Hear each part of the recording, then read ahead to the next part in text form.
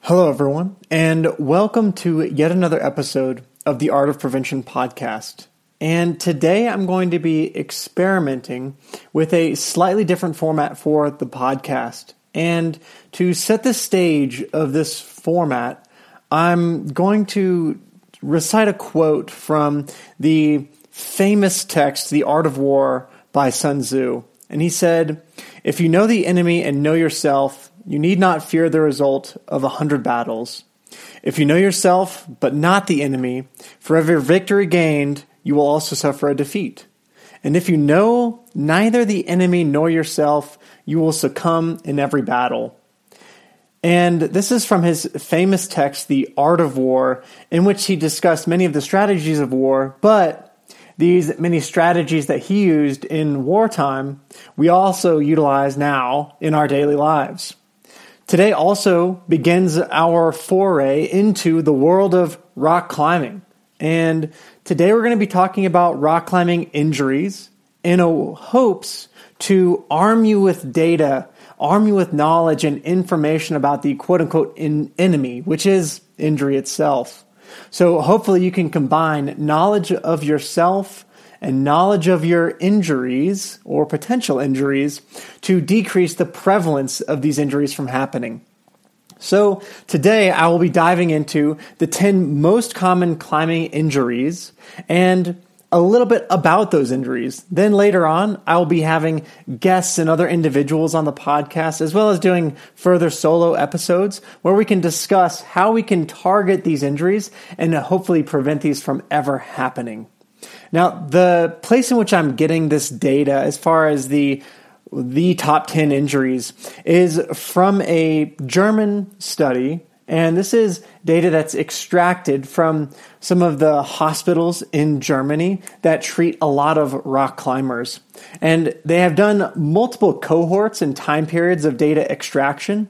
And in this podcast, I'm going to be referencing the most recent cohort of data. Now, one interesting thing is really diving into how injury prevalence has changed over time.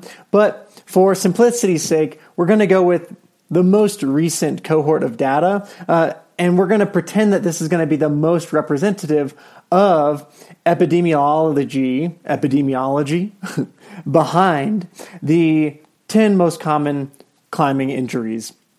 So this data was pulled from 2017 to 2018, and what they found was that about 56% of injuries were overuse injuries, so not associated with a single traumatic incident. And then 44% of injuries were quote-unquote acute injuries. And these were injuries that are associated with a single inciting event, such as I heard a pop in my finger and I felt a pop, or I fell and I sprained my knee, or I dislocated my shoulder, etc. So we have about a 50-50 split between overuse or chronic injuries and acute injuries, with a leaning towards overuse injuries. So here are the top 10 injuries, and I hope you enjoy this episode.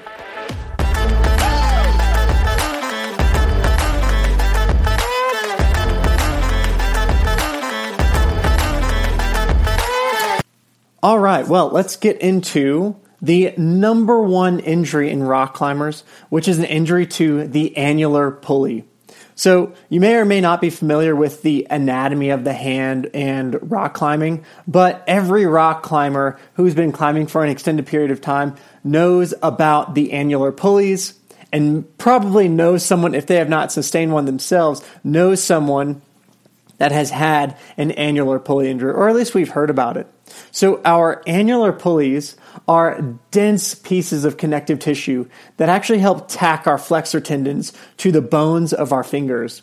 So we have flexors of our fingers where the muscle belly actually resides within our forearm. And once we go from muscle belly, we have these long tendinous expansions of the muscles that extend all the way into our fingers. One of them actually going into the tip of our finger, the flexor digitorum profundus, if you're really nerdy like me and you want to know what the name of the muscles are. But when we flex our fingers, the pieces of connective tissue that are keeping those flexor tendons from coming and butting up against the skin would be our annular pulleys. And these are fascinating, really, really small structures that create these almost fibroosseous tunnels through which these flexor tendons pass. Now, as rock climbers, we put very unique stressors on our annular pulleys and our flexor tendons. So you really don't see a lot of data around injuries to these pulleys except in rock climbers. So this is a very unique injury, and we can have various levels of injury to these fibroosseous tunnels that we could call them. The grading is from a 1 to 4 scale, beginning with simply a little sprain to the pulley. So if something like a small sprain to your A2 pulley occurs, then we would call that a grade 1. Grade 1 through grade 3 typically do not need any form of surgical management and actually get away very well with conservative management, typically going off of a little bit of rest, followed by maybe a pulley protection splint, and then gradual return to activities after a few days or a few weeks, depending on the extent of that injury. Now, if we go all the way up to a grade 3, this would be a full rupture of one of these annular pulleys. Now, it'd be important for me to backtrack and talk about these annular pulleys themselves a little bit more. We have 5 annular pulleys. However, the most commonly torn annular pulleys would be, in rock climbers, would be the second annular pulley, which is near the base of the finger. And then the second most common would be the A4 pulley, which is the middle aspect of our digits. And then third most common would be the A3 pulley. And in some instances, we can actually have ruptures of multiple pulleys at one time. And that would be very much a high-grade pulley injury that might actually require a surgical management. But before you go through surgery, definitely consult with someone who specializes in annular pulley injuries and how to manage these annular pulley injuries. So these are graded on a 1 to 4 scale, and these can be due to overuse. However, it's more commonly, especially the higher grade versions of these, more commonly associated with a single traumatic incident. Oftentimes, the fingers will be in a crimped position, more commonly a fully closed crimp, because these crimp positions, full and half crimp, do place a lot more stress on the annular pulleys. And this is oftentimes associated also with pulling down on a pocket or a small ledge, having a foot slip, so a lot more pressure than intended is going through those finger digits and through those flexor tendons, and thus being placed upon those annular pulleys. Individuals will very commonly hear a pop emanating from said finger, and they may actually feel and hear multiple pops if there are multiple pulley ruptures. So the annular pulley injury is by far the number one climbing injury that will lead to a cessation or a needing to stop climbing. And that's why we started out with the annular pulley injury today. The next injury that we'll talk about is tenosynovitis. So tenosynovitis is an inflammation of the peritendinous sheath that flexor tendon resides in. So this is somewhat different from an annular pulley. The tendon sheath is there to provide a nearly frictionless interface so that tendon can shorten and elongate and move through those fibroosseous tunnels without any form of friction or any form of barrier or resistance as we're shortening and lengthening our flexor tendons and our flexor muscles. Now, what can happen is this one is a little bit more of a chronic overuse type syndrome. No one has an acute tenosynovitis. No one hears a pop and goes, oh, I think I've got tenosynovitis. No, this is more through overuse. It can be through crimping or pulling on slopers with an open-handed grip. This one isn't quite respective of the finger grip type. And this one is very much easy to appreciate on ultrasound. And what we'll see is what's called a halo phenomenon, i.e. the flexor tendons will be surrounded by this quote-unquote halo of fluid and inflammation as that has gotten into the flexor tendon sheath.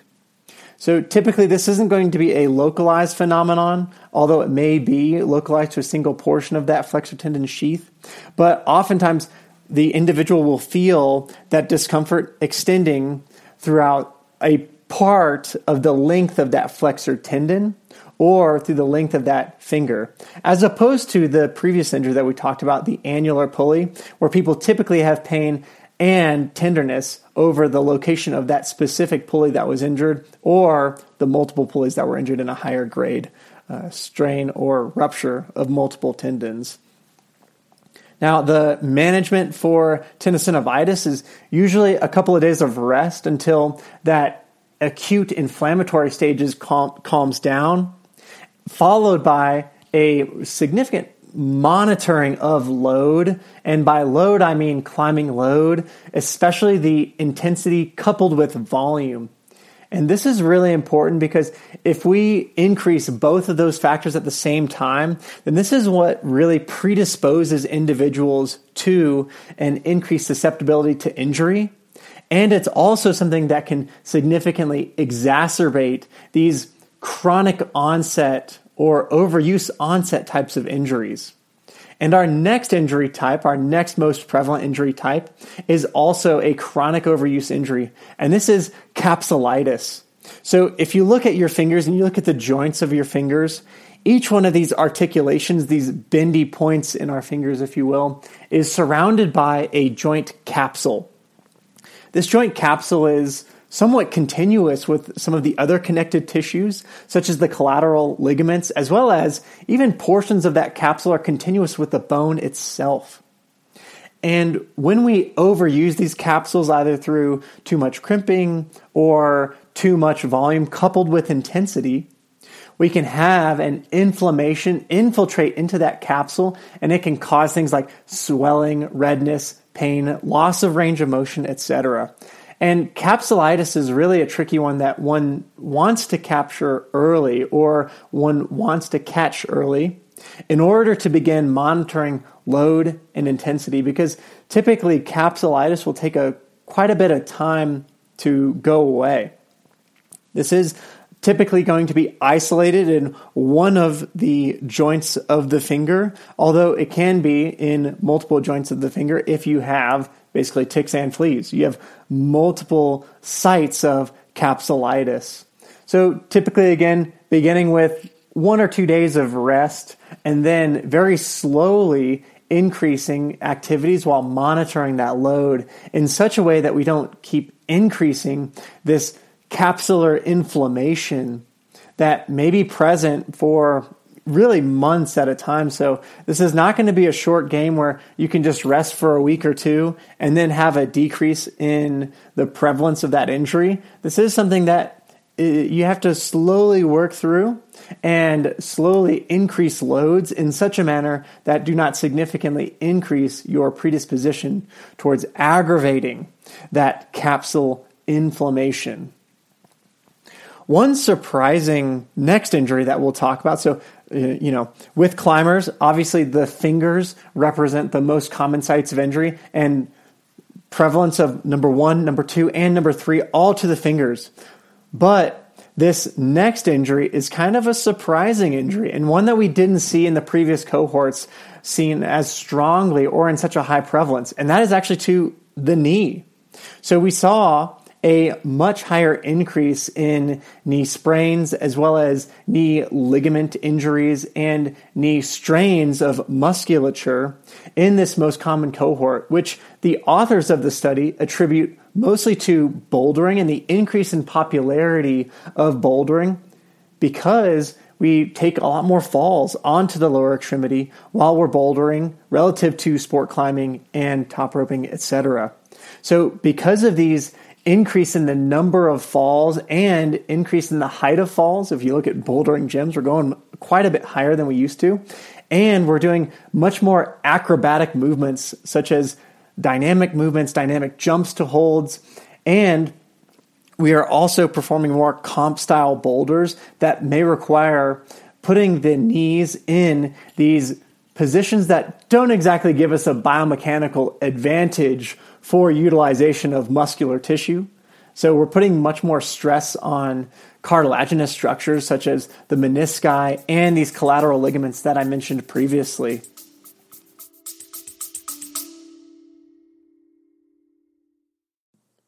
I hope that you're enjoying this episode of the Art of Prevention podcast. I wanted to let you know about a new resource that is available on our website. And this resource is specifically for runners who want to strength train. So we all know from our previous podcasts and many guests on the podcast that strength training is essential for runners to, one, improve their running economy as well as decrease their chances of injury. For being an awesome listener to this podcast, all you have to do is go onto our website and click on the sports icon and then go down to running, and you'll see that PDF pop up, Strength Training for Runners. And for being an awesome listener, I'm giving a 20% discount if you type in podcast in all caps at checkout. This PDF I hope will help out a bunch of people and get more runners into the weight room with the right types of programming. And I hope you enjoy the rest of this episode.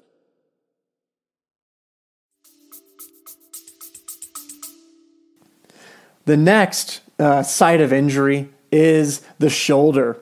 And in the top 10, we have two back-to-back issues that will commonly occur in the shoulder. The number one issue is a SLAP tear, which is a superior labrum anterior to posterior tear. So what that really means is we have this piece of fibrocartilaginous connective tissue in our shoulder called our shoulder labrum. The job of this labrum is to increase surface area of contact between the head of our humerus, which is our arm bone that's right next to our torso, and our scapula, which is where that humerus inserts and creates that nice ball and socket joint that gives us tons of movement. However, there is also another piece of connective tissue that inserts onto that labrum, and that is the long head of your biceps tendon. So if you look down at the arm, we have that bicep that we're doing, curls in the gym for.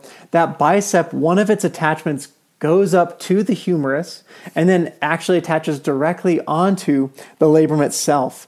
And this is a very common location for an injury to the shoulder. However, just because an individual has an injury like a SLAP tear, they put that acronym together and call it a SLAP tear, does not mean that individual is going to have any pain associated with that structural damage. So up here in Summit County, we have some really, really awesome orthopedic offices where they do really, really great research on individuals like rock climbers. And one of the orthopedic surgeons was the lead author, or one of the authors on the study. His name was Tom Hackett. And what he did was he took 100 rock climbers that had been rock climbing for a while, but they had no previous shoulder injury and no pain in their shoulder at the time of the study. And they took MRIs of each of these individuals. And what they found was that over 70% of these rock climbers, again with no shoulder pain, exhibited damage to either their rotator cuff or to the labrum that I just described.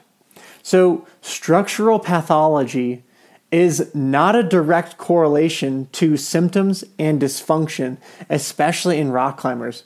They attribute a lot of these injuries to the significant amount of overhead movement that we do, especially when we're doing like overhanging climbs or things that require a lot of work from the shoulder. However, again, even if we do have an injury to the labrum, it is possible to become asymptomatic with this. However, there are some circumstances where someone isn't able to become asymptomatic through treatment and conservative management, and then surgery may be required. The next injury to the shoulder would be a shoulder impingement. And the shoulder impingement diagnosis has really come under a lot of scrutiny recently due to a couple of studies that have examined the efficacy of shoulder surgery for impingement. So let's just start with the classic definition. The classic definition of shoulder impingement has two main categories. The first category is a quote-unquote primary impingement, which is defined as a decrease in space underneath this bony prominence called the acromion. And this is due to structural deformity. And this is also due to a variance in the shape of one's acromion. So an acromion is this arched structure that almost represents this sort of hook that goes over one of our main rotator cuff tendons, our supraspinatus. And it's a piece and projection off of our shoulder blade. And if we have a misshapen arch, basically people can form what's called a hooked acromion or a type 3/type 4 acromion. It can impinge, thus put pressure on that supraspinatus tendon. So this is one of the main etiologies that we previously thought was the driver of pain in a quote-unquote primary shoulder impingement. The secondary impingement, the secondary classification, is more of a functional classification that is not necessarily based on the space that's underneath the acromion, but how you actually use that shoulder when you're lifting your arm. So if you are lifting your arm with an improper movement pattern, or you don't have quite enough stability within that shoulder to be able to lift up your arm without too much scapular movement, in that scenario, that acromion will functionally move forwards and then place too much pressure on that supraspinatus tendon. Now, those are the classic definitions that are now a little bit under scrutiny because of this very interesting trial that was done in the Scandinavian countries. I think it might have been Sweden, it might have been Finland. But this trial was called the FIMPACT trial. And what they did was they took individuals with shoulder impingement, ones that failed conservative management, i.e. physical therapy, etc., and they divided these participants into two groups. They did a randomization. So they did a blinded, randomized controlled trial where some individuals got the actual arthroscopic opening up of that subacromial space. So they shaved down the acromion in order to improve the amount of space underneath that acromion for that supraspinatus tendon. And then the other group just received arthroscopic, basically evaluation. So they went in, they took a camera and sent it underneath the skin, looked at some of the structures, and then took that camera out and didn't actually change any of those structures. And the big surprise at the end of this trial, after 12 and 24 months follow-up and good conservative management after surgery or placebo surgery, that's what they called that group, the placebo control. What they found was that the results were largely the same in terms of pain at rest, as well as pain during functional activities. So this, among other placebo-controlled trials, are really turning the medical field on its head regarding what we need to do with individuals that are experiencing shoulder pain, which we're now more commonly calling subacromial pain syndrome, as opposed to an impingement syndrome. So this is not to say that your surgeon is wrong, or this is not to say that one healthcare provider is wrong versus the other. This is just to give everyone a little bit more knowledge about some of the progress that we're making in understanding shoulder pathology, as well as shoulder management, whether that be conservative or non-conservative with a more surgical approach.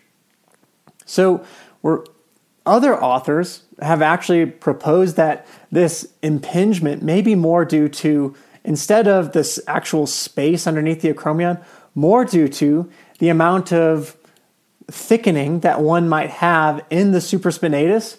Thus, an enlargement of that supraspinatus may lead to decreasing in space available for that tendon to move underneath that acromion. Either way, we're really changing the game when we're looking at shoulder pain and shoulder pain underneath that acromion that may be related to that supraspinatus tendon. Again, this is not to decry anyone's previous medical experiences or previous experiences with their medical provider or their diagnoses. I'm just trying to give you some of the most up-to-date and relevant information regarding things like shoulder pain and arm you with the knowledge necessary for you to get the best outcomes and hopefully prevent things like impingement syndrome or subacromial pain syndrome from ever happening to you. The next region that we're going to move to is the wrist. The most common region for wrist pain and wrist strain or sprain is actually to the pinky side of the wrist, which medically we would describe as the ulnar side of the wrist. And this is to a specific structure called the triangulofibrocartilaginous complex, which is really a mouthful. So oftentimes people will just call this the TFCC. The TFCC is a dense fibrocartilaginous complex of ligaments that connect your ulna to your carpal bones and then to your metacarpal bones in that region of the wrist. And typically, this is the ulnar or the pinky side of the wrist. Oftentimes, we will have injury here because we have much more range of motion in this side of our wrist than we do on the other side, the thumb side, or we would call the radial side. We even have an intra-articular disc in this region that can or cannot be injured with an injury to the TFCC. This is oftentimes supported with some taping techniques or a wrist guard, and then slow rehabilitative therapies and slow progressive loading is applied to the TFCC to return back to rock climbing nice and slowly in a nice graded and progressive fashion. Now, moving a little bit more proximal to the wrist, we have epicondylitis, which we would call medial or lateral based on if it was on the inside or the outside of the elbow. These are your typical golfer's elbow and tennis elbow complaints. I really don't like to use the terms golfer's elbow or tennis elbow, largely because tennis players can get golfer's elbow and golfers can get tennis elbow, and so can rock climbers. So obviously, I don't think that acronym or that name is super accurate when a rock climber comes in and we go, oh, you have tennis elbow. No, you have elbow pain on the inside of your elbow. And there can be stages to this pain, just like how we had stages to that tenosynovitis. So we can have an acute stage in which we actually have quote-unquote itis occurring. So if we break down epicondylitis into its word stems, it's epicondyle, which actually stands for a bony prominence on the inside or the outside of your elbow. And then itis, which actually refers to inflammation. So inflammation to the inside or the outside of your elbow, leading to pain and discomfort.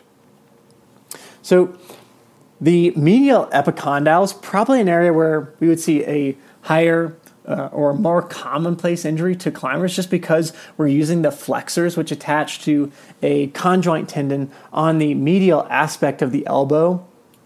However, like I mentioned, we also use our extensors when we're climbing, so climbers also will have lateral or outside elbow pain as well.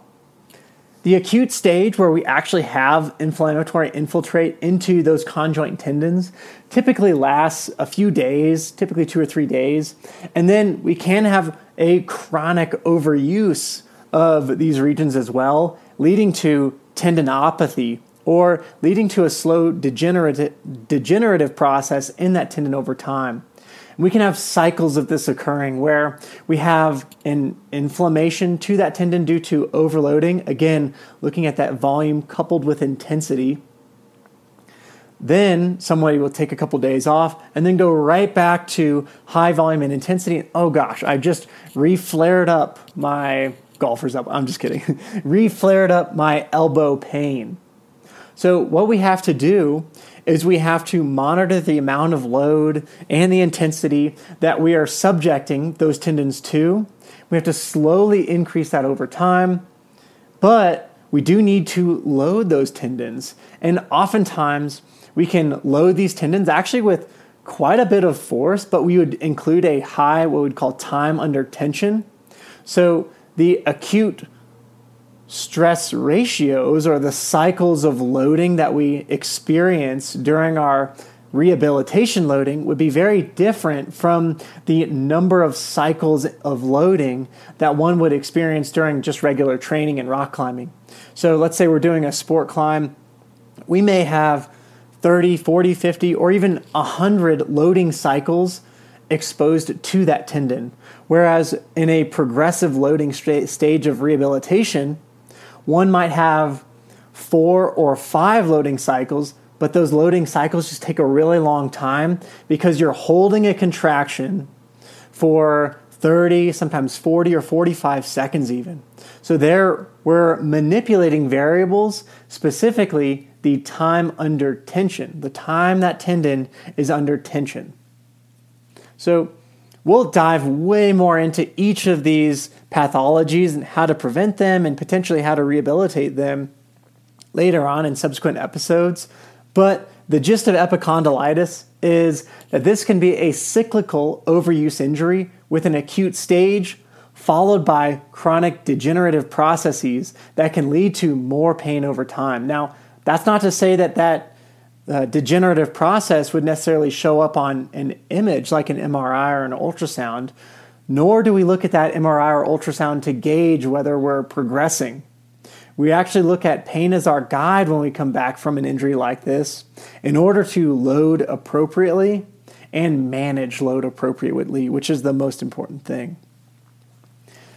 The next area, we're going back to the fingers, and we're talking about a very important injury, especially in the adolescent population.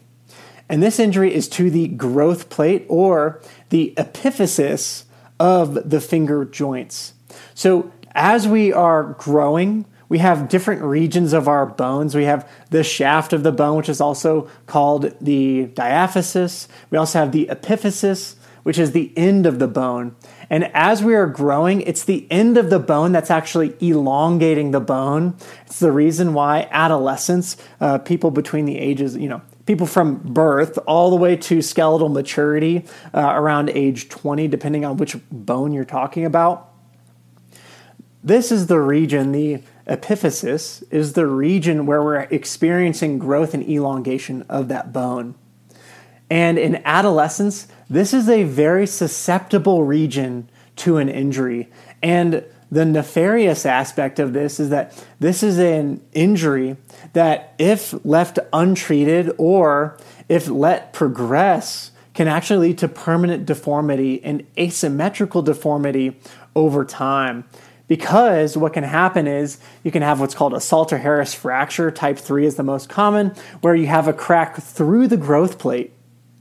And typically, this crack through the growth plate will be on one side of the epiphysis, and that side of the epiphysis will basically stop elongating and will have a difficulty in elongating relative to the other side of that end of the bone, the epiphysis. So this can lead to what we would call permanent angular deformity, or the joint angle of that finger can be significantly affected as parts of that finger are able to grow and other parts are unable to grow due to that injury. And unfortunately, one of the nefarious aspects of the increase in this sport's popularity is that the rates of growth plate injuries in adolescent rock climbers has increased by 7 times since the previous data extraction was performed in the 2011 through 2012. A secondary analysis of data found that approximately 50% of finger injuries in adolescents are to the growth plate itself. And survey data indicates that a lot of these adolescents believe that and will attribute their finger injury to an annular pulley injury, which they actually are much less likely to experience than they are to experience a growth plate injury. So this is really a perfect storm where adolescents are more likely to experience an injury to the growth plate. They're very, very psyched individuals that want to perform well and climb with their friends and things like that. However, they do have a very high or very increased susceptibility for an injury to that growth plate. Now, once those growth plates fuse around age 18 to 20, we don't necessarily need to worry about growth plate injuries. So if you're someone who's 25, 30, 35, 40, and you're feeling finger pain, guess what? You don't necessarily need to worry about this. However, if you're between the ages of somewhere like 10 to 18 to 20 years old, we have to suspect and we have to rule out a growth plate injury. Remember, 50% of finger injuries to adolescents are to the growth plate. And there are multiple means by which we need to evaluate, and that is through diagnostic imaging. And the first line of imaging would be either an X-ray, a radiograph, or an ultrasound. Now that X-ray needs to have 3 views. And it is somewhat commonplace for the finger to just do basically an anterior or a lateral view, looking at the fingers from the front and from the side. However, these types of injuries are very commonly missed, especially if you talk to a very, very knowledgeable individual who I'm going to have in a subsequent episode on this podcast, and we go a little bit into these types of injuries. If you talk to Jared Vagey, he'll tell you that you need to have an oblique view with the X-ray, which is basically a diagonal look at the finger, because these growth plate injuries are so commonly missed on an X-ray. And even if an X-ray shows up as quote-unquote negative, showing that there's no sign of growth plate injury, it's oftentimes good medical practice to still perform an MRI, magnetic resonance imaging, just to really be sure that there isn't an injury to that growth plate because of the significant downfalls and downsides of if that injury is missed.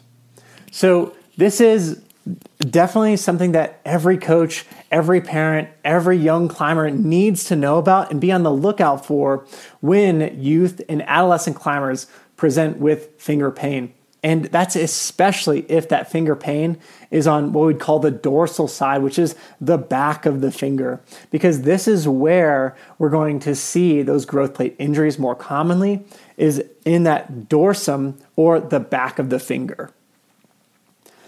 Last but not least, we have spinal injury. So this is really just an umbrella term for injuries to the neck, upper back, mid back, and lower back. Now, luckily in this data extraction, there was no mortality. So no one died during this data extraction, and no one had terribly significant spinal pathology. There were probably a few fractures, but by and large, the majority of spinal injuries, the authors really didn't get into this one too much, but I'm a chiropractor, so I'm going to talk about spinal injury for just 1 second. The majority of these spinal injuries were likely just strains of muscles, potentially sprains of ligaments, or other fibrocartilaginous connective tissues like the intervertebral discs. So luckily, spinal injuries didn't account for a large proportion of injuries in rock climbers, and luckily they don't typically. Again, if we look at all of the data, almost higher than a quarter of these injuries are to the annular pulleys, and a very large percentage, I think it was somewhere between 40 and 50% of injuries were to the fingers themselves. So that wraps up our top 10 rock climbing injuries in terms of prevalence in this study. Now, you or someone you know may have experienced a different injury that was not discussed, and that's because we can have multiple other injuries that were not represented in this top 10 list. Now, in subsequent episodes, I'm going to be bringing on awesome guests with tons of knowledge on how to prevent these injuries, and we're going to have deep dives into individual injuries as well. So if you have a specific injury that you would like for us to talk about, send us an email over at artofprevention.info@gmail.com, or send me a DM or a direct message on Instagram if there's specific content or specific injuries that you would like to hear on how to prevent. I hope that you enjoyed this wrap-up of the top 10 most common climbing injuries, and I hope that this gives you the knowledge and tools necessary to prevent these injuries from ever happening to you or any of your climbing buddies. I'm Dr. Nick, and thank you for listening to this episode.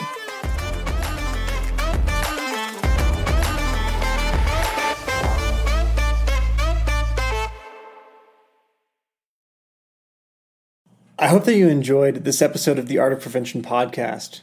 If you did enjoy and or benefit from some of the information in this podcast, please be sure to like, subscribe, and share this podcast.